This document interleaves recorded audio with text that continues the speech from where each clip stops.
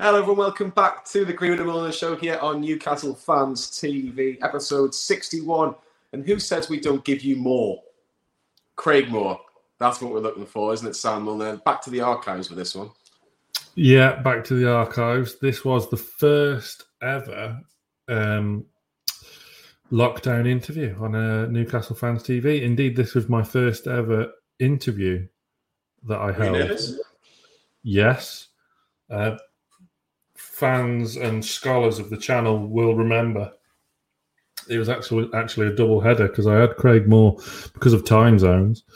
Craig Moore was in the wonderful depths of Australia, so I interviewed him at 8 a.m. UK time, and then the very same day at, I think it was 6 p.m, I interviewed Warren Barton, who was in San Diego. So it was a full-on day. Yeah, Craig Moore was lovely. It was an ideal first one, really, because we share a lot of passions outside of football. So we had a good chat for half an hour and whatnot, and then after we finished recording, we were talking about horse racing for a good while, which was always fun. So yeah, really nice guy. As I say, some of it, and what's funny is you can tell, like what the time of when it was done, because Nova Radio even gets a mention as well. Our old radio station. So, yeah, it's nice to look back on these things, and we've been saving it for a while to put out on the podcast feed. So, yeah, here it is. It's a good one as well. He's a top bloke. Yeah, obviously he joined from Glasgow Rangers to join Newcastle United. And No. Mönchengladbach. Of course, he had a little spell in Germany, didn't he? Yeah, I should just say, Johnny wouldn't normally get that things wrong, but he was larging it in York yesterday, so he's not fresh. And I am post-surgery, so I'm not fresh either. Come on, surgery. If the viewers or the listeners really wanted to know, well, I'm not going to put it out there, but it's not bloody surgery in any sense. It was a surgical procedure. What else would you call it? No comment. It was a surgical. What else would you call it? It was hardly a trip to the zoo. Bloody hell, if you go to the zoo for that, then I'll tell you. Exactly. It was a surgical procedure. A surgeon was present, as was a nurse. I was administered. You get a bit of stage fright. You could say that. Now, this is a PG, but yeah. I mean, we don't need to go into that. So swiftly moving on. But I was locally anaesthetised. Oh God! Here we go. I'm the one that's been in York, and you can't say words. And I was scalpelled and cauterized and spayed. But whilst you were out larging it in York. Yes. Amazingly enough, NFTV actually wasn't with you on Monday. Thank God. That would have been an awkward vlog, wouldn't it? You definitely would have had to be a VIP member to watch that video, I tell you. Yeah, anyway. It wouldn't have been getting monetised either. Exactly. Anyway, hope you get better. But Craig Moore, how would you reflect on his Newcastle career, Sam? Pretty much as he does. A bit frustrating because around that time we had so many injuries, because this was a time when it was Graham Souness leading into Glen Roeder, just before kind of pre-Mike Ashley, the end of Alan Shearer's playing career, and whatever happened after that. And there was loads of players that were pretty injury prone, and Craig Moore picked up a couple of nasty ones, which is a shame because our defence was ropey as anything. And he was decent. He was part of that real run, if you remember, Johnny, when Souness was sacked under Glen Roeder. We had a ridiculously good run towards the end of the season, which saw us finish 7th, and Moore was a big part of that. He was the late Glen Roeder. That actual spell, because I think Shearer was part of the management team at that point. I think he was like one of the... He was assistant manager, yeah. Technically. I mean, I don't think he did any assistant managing, but he was apparently assistant manager. When you look at that little spell towards the back end of that season, Newcastle beat the likes of Chelsea, beat Sunderland 4-1. I think they only lost like 2. I think they lost a couple of games. I remember losing Man United at Old Trafford and Liverpool at St James's, but the actual general run was so good that we actually got into Europe the next season. And we played. I think who did we get beat off? And it was a Dutch team, wasn't it? We get beat off PSV or somebody like that. No, it was Alkmaar, was it? Alkmaar. Yeah. Yeah, got beat on away goals. I remember Kieran Dye missing a sitter late on as well. But it was probably just very much just pre-Ashley. And then when you look at both sides of where we are now, it's universes away, isn't it? Really? Yeah, it is. We talk about that. We talk about what a takeover would bring to Newcastle. Real insightful guy and a real intelligent guy. I think he's actually moved back to the UK. I think he does some work with Rangers media team or something. I know he still does a bit for Optus in it. Optus Sport. He's well loved, and he's well loved on the blue side of Glasgow. Yeah. He's a fantastic winning team at Rangers. When we signed him, I thought that's a cracking buy for a free transfer. Just because, like, with centre-back, sometimes you just need a steady, calm presence, nothing flash. And obviously at the time we had Bramble, Boomsong, Stephen Taylor was coming through, wasn't he? And a few others, like, because of injuries, got their chance. Ramage, Huntington even, remember him? Yeah, he scored against Spurs. Yes, yeah. And that season, 06-07, I remember that. Was that the same season that David Edgar scored against Man United? I believe so, yeah. David Edgar scoring against Liverpool under Kinnear. And I should actually just mention it today. Joe Kinnear is actually being diagnosed with dementia. Yeah, terrible. Which is absolutely, heartbreaking. Of course, we can all say this and that about his football managing ability, but when it actually comes to real life and real people, and you've got to think of the family involved, and it's obviously very, very tough news, and it's everyone on behalf of Newcastle Fans TV, including myself and Sam, would really like to wish Joe and his family well in this very difficult time. But it's David Edgar. Like I say, we scored just before half time, 5-1 against Liverpool. If it wasn't for Shay Given, I'm not even stressing, it could have been 10, 11 more. And to be only 2-1 down at half time, just scored on the right on half time. I couldn't believe it. But yeah, it wasn't a bad season when you look at what we're getting at the minute, Sam. But glad that Craig Moore was part of that sort of season and a half. Yeah, so just a steady. He wasn't Bramble, he wasn't Boomsong, although he kind of did enjoy playing alongside them. I think him and Bramble, I think it was towards the end of that season, him and Stephen Taylor that were the main partnership. Because let's not forget, Bramble did have some good moments.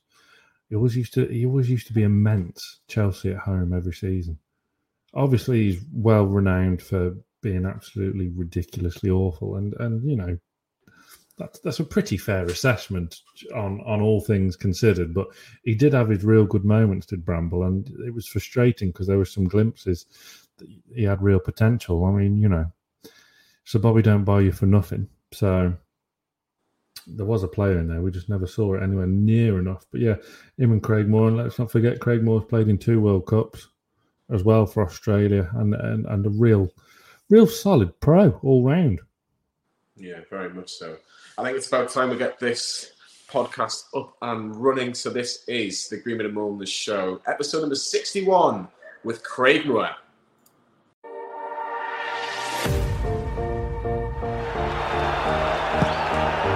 Brixton's corner kick, and Craig Moore with the equaliser, and Celtic couldn't handle Moore at the set piece. It's a brilliant header. Hey, welcome back to Newcastle Fans TV. Whether you're watching us on YouTube or listening on Nova Radio, I'm delighted joined now by former Newcastle defender Craig Moore. Craig, how are you? Sam, thanks very much for having us on. Look, I'm well considering everything that's happening throughout the world, trying to do the right things, mate. But today, as you can see, get out and get a little bit of fresh air. For Newcastle in 2005, So when did you first hear of the interest for Newcastle? It was very late on in the transfer window. I was playing, or my previous 6 months was in Borussia Mönchengladbach in Germany. But we kind of had regular discussions at that time with Graham Souness. I nearly signed at Blackburn when he was there. So with him being at Newcastle and maybe looking at the back end of the market to strengthen the squad, the opportunity came about for me to join Newcastle United. I know he tried to sign you for Blackburn previously, as you say. Does it give a player confidence when a manager comes back in for a player that obviously he's got, the manager's gone on to, no disrespect to Blackburn, but bigger and better things? Does it give a player confidence when he tries to come and sign you again, this time for a bigger club? Yeah, no, look, very much so, and you know, even nowadays when you're speaking to younger players looking to try and forge their way in their careers, it's always good to have discussions or the support from the coach, because normally he's the one that's going to select the team and pick the squads. So, look, it was fantastic to finally get the opportunity to work with Graham Souness. I knew a lot about Graham Souness in terms of his earlier days at Glasgow Rangers, and obviously, you know, his history with Liverpool and his spells in Turkey. So it was just a fantastic opportunity at the right, coming to the back end of my career when I was still hoping I had a good few years left. It was fantastic to join up with Graham Souness. He's an interesting character, Souness, because obviously he came in to Newcastle at a kind of transitional time. Obviously they'd sacked Sir Bobby Robson, which was obviously a fan favourite and an absolute legend of the game. Sure. There was a lot of characters in that dressing room that he kind of rubbed up the wrong way, the likes of Craig Bellamy and Laurent Robert. How did you find Souness? Was he kind of your kind of manager in terms of style, or look, he was harmony? Look, the only issue that I had with Graham Souness, and it wasn't really an issue. I mean, look, he signed us as a player. I come in, and unfortunately, I got off to the worst possible start in terms of injuries. So I remember at times myself and Graham being in the gym and maybe having a chat about Australia and just a disappointment of you know, him sort of like bringing us to the football club, and at the same time me not being fit and being able to put my hand up to play at that particular time, which was burning inside. And not that we ever had heated debates and all that sort of stuff, but I was trying to communicate in the best possible way to say that as much as, you know, he's disappointed, you know, I'm really hurting as well, because I come to this football club because I wanted to play football. I wanted to play in the Premier League and I wanted to contribute. So, look, but he was a very experienced, you know, manager who'd been about the traps. I probably got him at the time where he's a little bit calmer than his earlier days. Yeah, I think he said on Sky Sports the other day that he's mellowed down the years. So yeah, it's probably a good thing from what we've all heard about him. As you say, though, it was a kind of a frustrating time, because I remember you scored on your kind of debut in a friendly against friendly match. Yeah, Yeading, that's correct. Yeah, that's correct. Yeah. Good memory. But then, didn't you get injured pretty much straight after? I think it was still part of kind of the back end of the pre-season, and I believe we went and played a game in Ireland. We were in and we were out, and just right at the end of the match, I kind of just felt a little nick, and just right in the insertion, right at the top of the hamstring. Not really thinking too much of the time, but when we returned to Newcastle, it was still there, and so therefore normal, go for scans and what have you. And unfortunately, I picked up a little tear. And what was a little tear? It's sort of like it hung about for ages. It niggled away, and like I says, unfortunately, I didn't get off to the best possible start with Newcastle, because I was desperate to be involved, desperate to play, and kind of found myself watching, you know, from the sidelines from a very early stage. Yeah, I remember from obviously a fan's perspective, when we signed you, I thought, oh, brilliant. Because obviously most people would have known you from your time at Rangers. And then I thought, oh, bit of a bargain here. Someone to really solidify that defence. Because I don't want to make you throw your ex-teammates under the bus, but we obviously had the likes of Boomsong and Bramble, and the defence there. Stephen Taylor, and then you had Ramage as well, just coming through, Peter Ramage. Correct. Yeah. So the defence with like the first two that I mentioned, it was a bit leaky to say the least at times. So so when we signed you, I thought, oh, brilliant, someone to really kind of shore up this defence, because there was still the foundations of a real strong team there. You had the likes of very much so. Shea Given, Shearer, Owen. What was there was obviously like a lot of big personalities in that dressing room. What was the atmosphere like in the dressing room? Who was the kind of dressing room leaders? Obviously, Alan Shearer was a leader of that football club. But in terms of the dressing room, and then obviously you spill out into the cafeteria, and there's certainly different dynamics within the squad. But I found it to be a very very happy squad. Kieran Dyer was quite lively. He used to terrorise whoever he could on any particular day. But again, I think probably because his headspace, he was struggling also with the injuries. But like I said, I mean, Al was a fantastic leader, because he had this reputation and aura, and obviously well respected, rightly so, in Newcastle. He was a god up there, and certainly had the respect of everybody within the football club. But we had a good squad. We had a good mix of players. Like I said, defensively, you mentioned the central defenders. I mean, I had brief experience with John Boomsong at Rangers as well, so I kind of knew a little bit about him. I knew Tails was a great younger player that certainly wore his heart on his sleeve and gave his all to the football club whenever he was out there. Big Titus was obviously a little bit unpredictable, and I think that's the kind of feeling that I got from a lot of the Newcastle fans, that hopefully I would have been able to potentially bring stability to a partnership. And like I said, it's just unfortunately it never got off the ground from the beginning. But like I said, I had a great experience within the squad. There was some live ones. Stevie Carr was another one that was quite lively and had been at the club for a bit. Then you had Damien Duff that come in. So we had the Irish boys, didn't we? Shea Given, people that have been there for a long time, and were certainly influential people at the football club. So after picking up that injury early on, you didn't make your first start until March in an FA Cup game against Chelsea, which we lost. Chelsea. Yeah. But then at the end of that season, you had a really strong run in the starting 11. And the team coincidentally picked up a bit of form as well towards the back end of that season. And we had 2 derby wins that you played in, one at Borough and the one at Sunderland, which, as we sit here now, it was 2000. It was 14 years to the day since that 4-1 Sunderland. Wow. Not looking any older, are we? No. So that was obviously Alan Shearer's final game in a Newcastle shirt.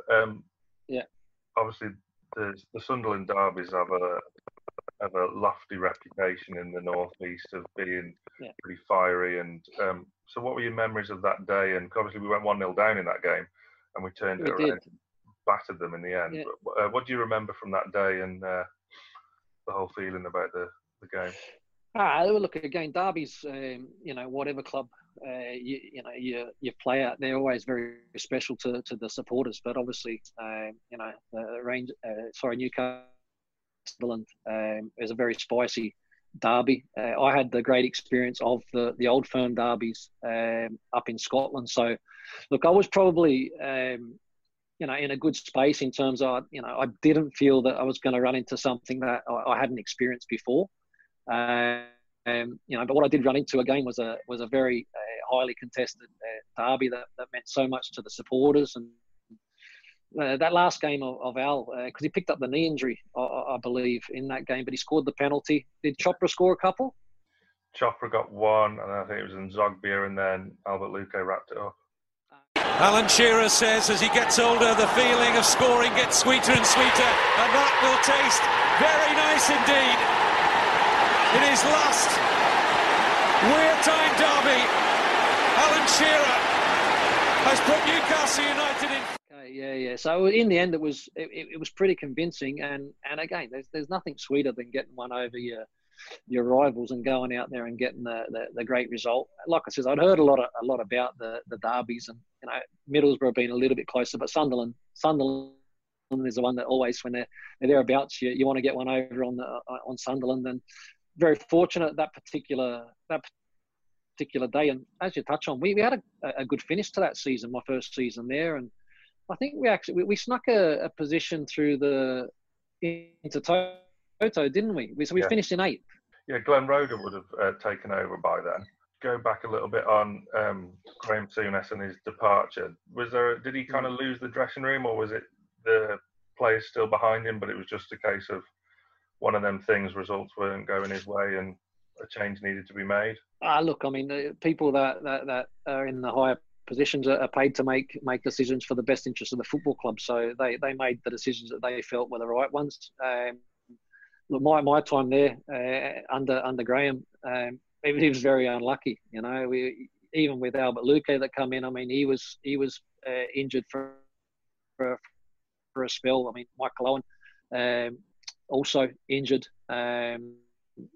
So, look, in football, you need a lot of things to come together, and you need a little bit of luck. But we probably had a squad that, if everybody was able to put their hand up, then certainly Souness would have probably still been in a job, because you would have had a team that were able to perform very well week in, week out. Glenn Roeder's style kind of differ from Graham's. Again, I'd known of Glenn because he used to come up to Glasgow all the time with Paul Gascoigne back in the day. So I'd met Glenn before, and obviously I knew he was doing work over prior in the academy, and I always kind of got the feeling that he was he was better with younger players.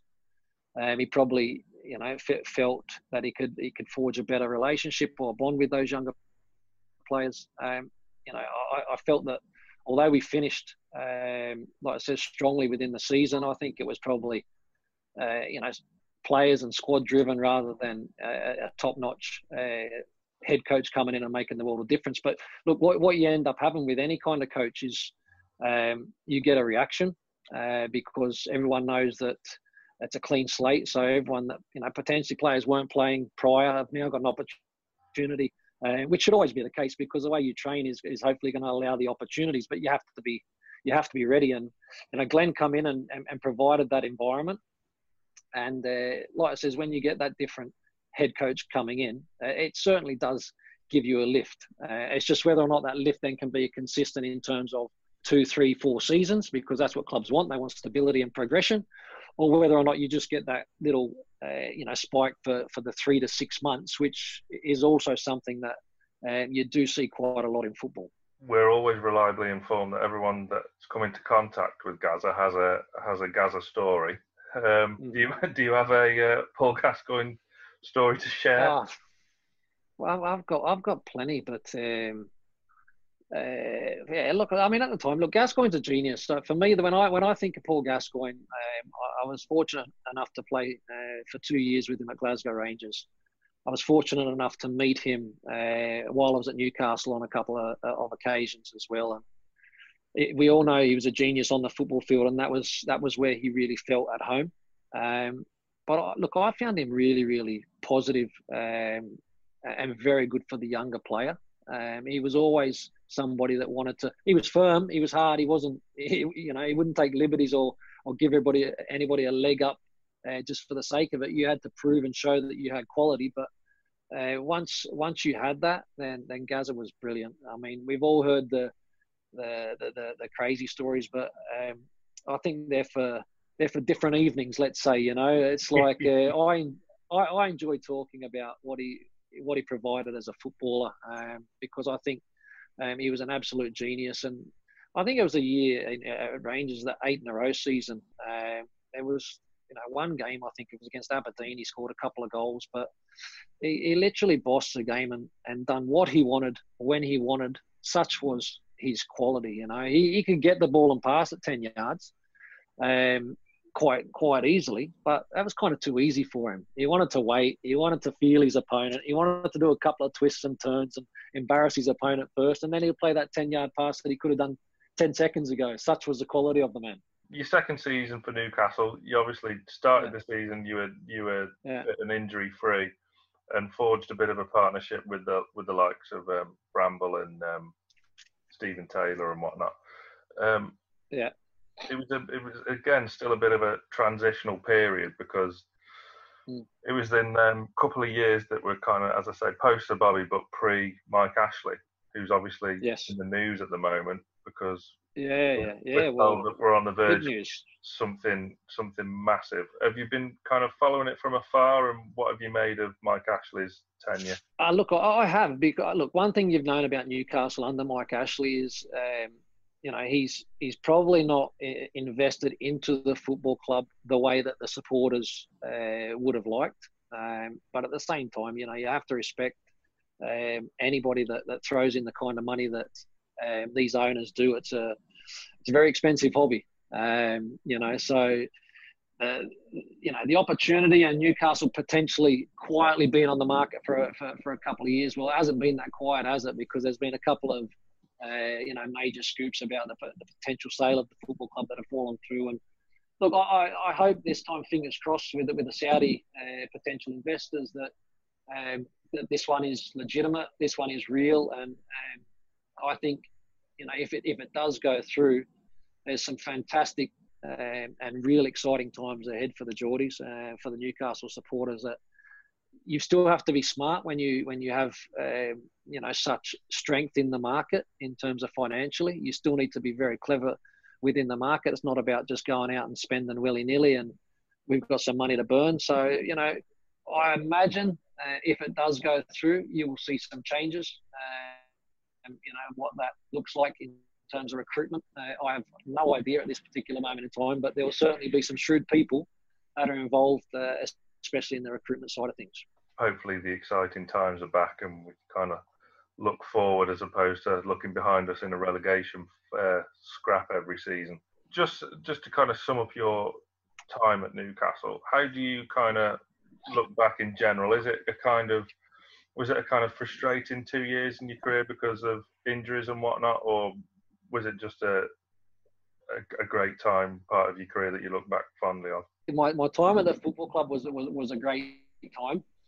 I really, really enjoyed myself. I guess personally, when I think about myself in terms of being fit and being able to put my hand up week in, week out for the football club, I felt as if I let the club down in that way. So, when I was fit, I kind of played, and I think people could see the type of character and the type of player that I was. For me, it was extremely frustrating, but a really fantastic time at the football club. I loved everybody at the football club. I continue to follow and support the football club. I just feel as if probably Newcastle United were shortchanged a little bit on my time at the football club, which sometimes it happens with injuries and certain times within your career. I was fortunate enough after I'd left Newcastle, and I kind of would have liked to have stayed a little bit longer. It was certainly something I wanted to do, but business is brutal at times in the footballing world, and I certainly understood the financial side of the decision by the football club. I'd been about for long enough at that particular stage to completely understand the decision, and certainly understood that. And I managed to play another 2-3 seasons after that, where I managed to stay fit and healthy. So I managed to get some games under my belt, finish up for me on the highest possible level of game with a World Cup in South Africa in 2010. Where you got on the score sheet against Croatia, if I remember rightly. That was 2006. That was 2006. But like I says, I mean, I was fortunate enough where I didn't play at loads of clubs, but I always think that that the fans certainly respected and appreciated where I come from when I was fit and able to do a job. And I believe that I did, do a job, but just unfortunately with Newcastle, it wasn't anywhere near as much as what, myself personally and certainly the supporters would have liked to have seen. But like I said, sometimes these things happen in football. there were other players that come to the football club that were, again, not their fault, but far more money outlaid on a transfer and salaries and kind of found themselves in a similar boat. So it's just unfortunate. It doesn't in any way change my thoughts of my time at the football club, because I got the great chance to play for Newcastle United, who are an unbelievable football club with a great set of supporters. And every year they there's that hope of going and winning silverware. And I'm very, very certain that if things go in the right direction with a potential takeover, that there's some really exciting times ahead for Newcastle United, and I'm sure some silverware will not be that far away as well. So hopefully that's the case there. I mean, we're still in the FA Cup this season, but who knows when that's even going to be played, or I mean, if it's going to be played. Exactly. So I mean, kind of just to wrap up, how are things over there, and what are you doing to keep yourself busy whilst I'm assuming you're on lockdown just as we are in the UK, and how are you keeping busy and what are you doing with yourself these days? Finding myself doing more of these kind of things. That's just a sign of the times. But look, you still got to. We Australia's in the similar position. It's like stay in house unless you need to pop out for the essentials. So look, we're trying to do the right thing for not only our family and friends, but for the broader community as well. We've all got a role to play to make sure that there's not as many people, hopefully, within the hospitals needing treatment, all that sort of stuff. So we've been quite lucky in Australia that it hasn't spiraled out of control, but we haven't gone into the colder months either. So it's still very important that people continue to do the right things. In the last couple of years, I've been exploring just consultancy within football in general. I don't like to say that I'm just sort of like looking at players or coaches, but I'm looking at everything within football. So the potential buying and selling of football clubs, player representation, coach and administration, placement, legends football matches, exhibition matches, consultancy in general. I'm kind of leaving myself open and being flexible. So the last couple of years has been really good in terms of really cementing the networks that I had, but more importantly being able to grow those networks to hopefully be able to do more in the future. Who's the hottest property in the A-League at the moment? Is there a kind of young up and coming? Say if a club gets really mega rich pretty soon, what player should they be looking at to kind of... Look, in Australia at this particular moment in time, I'll be brutally honest, we're not producing the type of player that that we've kind of seen over the last 20 years. And look, that might just be a generational thing as well, but the resilience, the determination, the ability to go overseas to Europe and adapt, but to be able to make those moves stick, we haven't seen that often.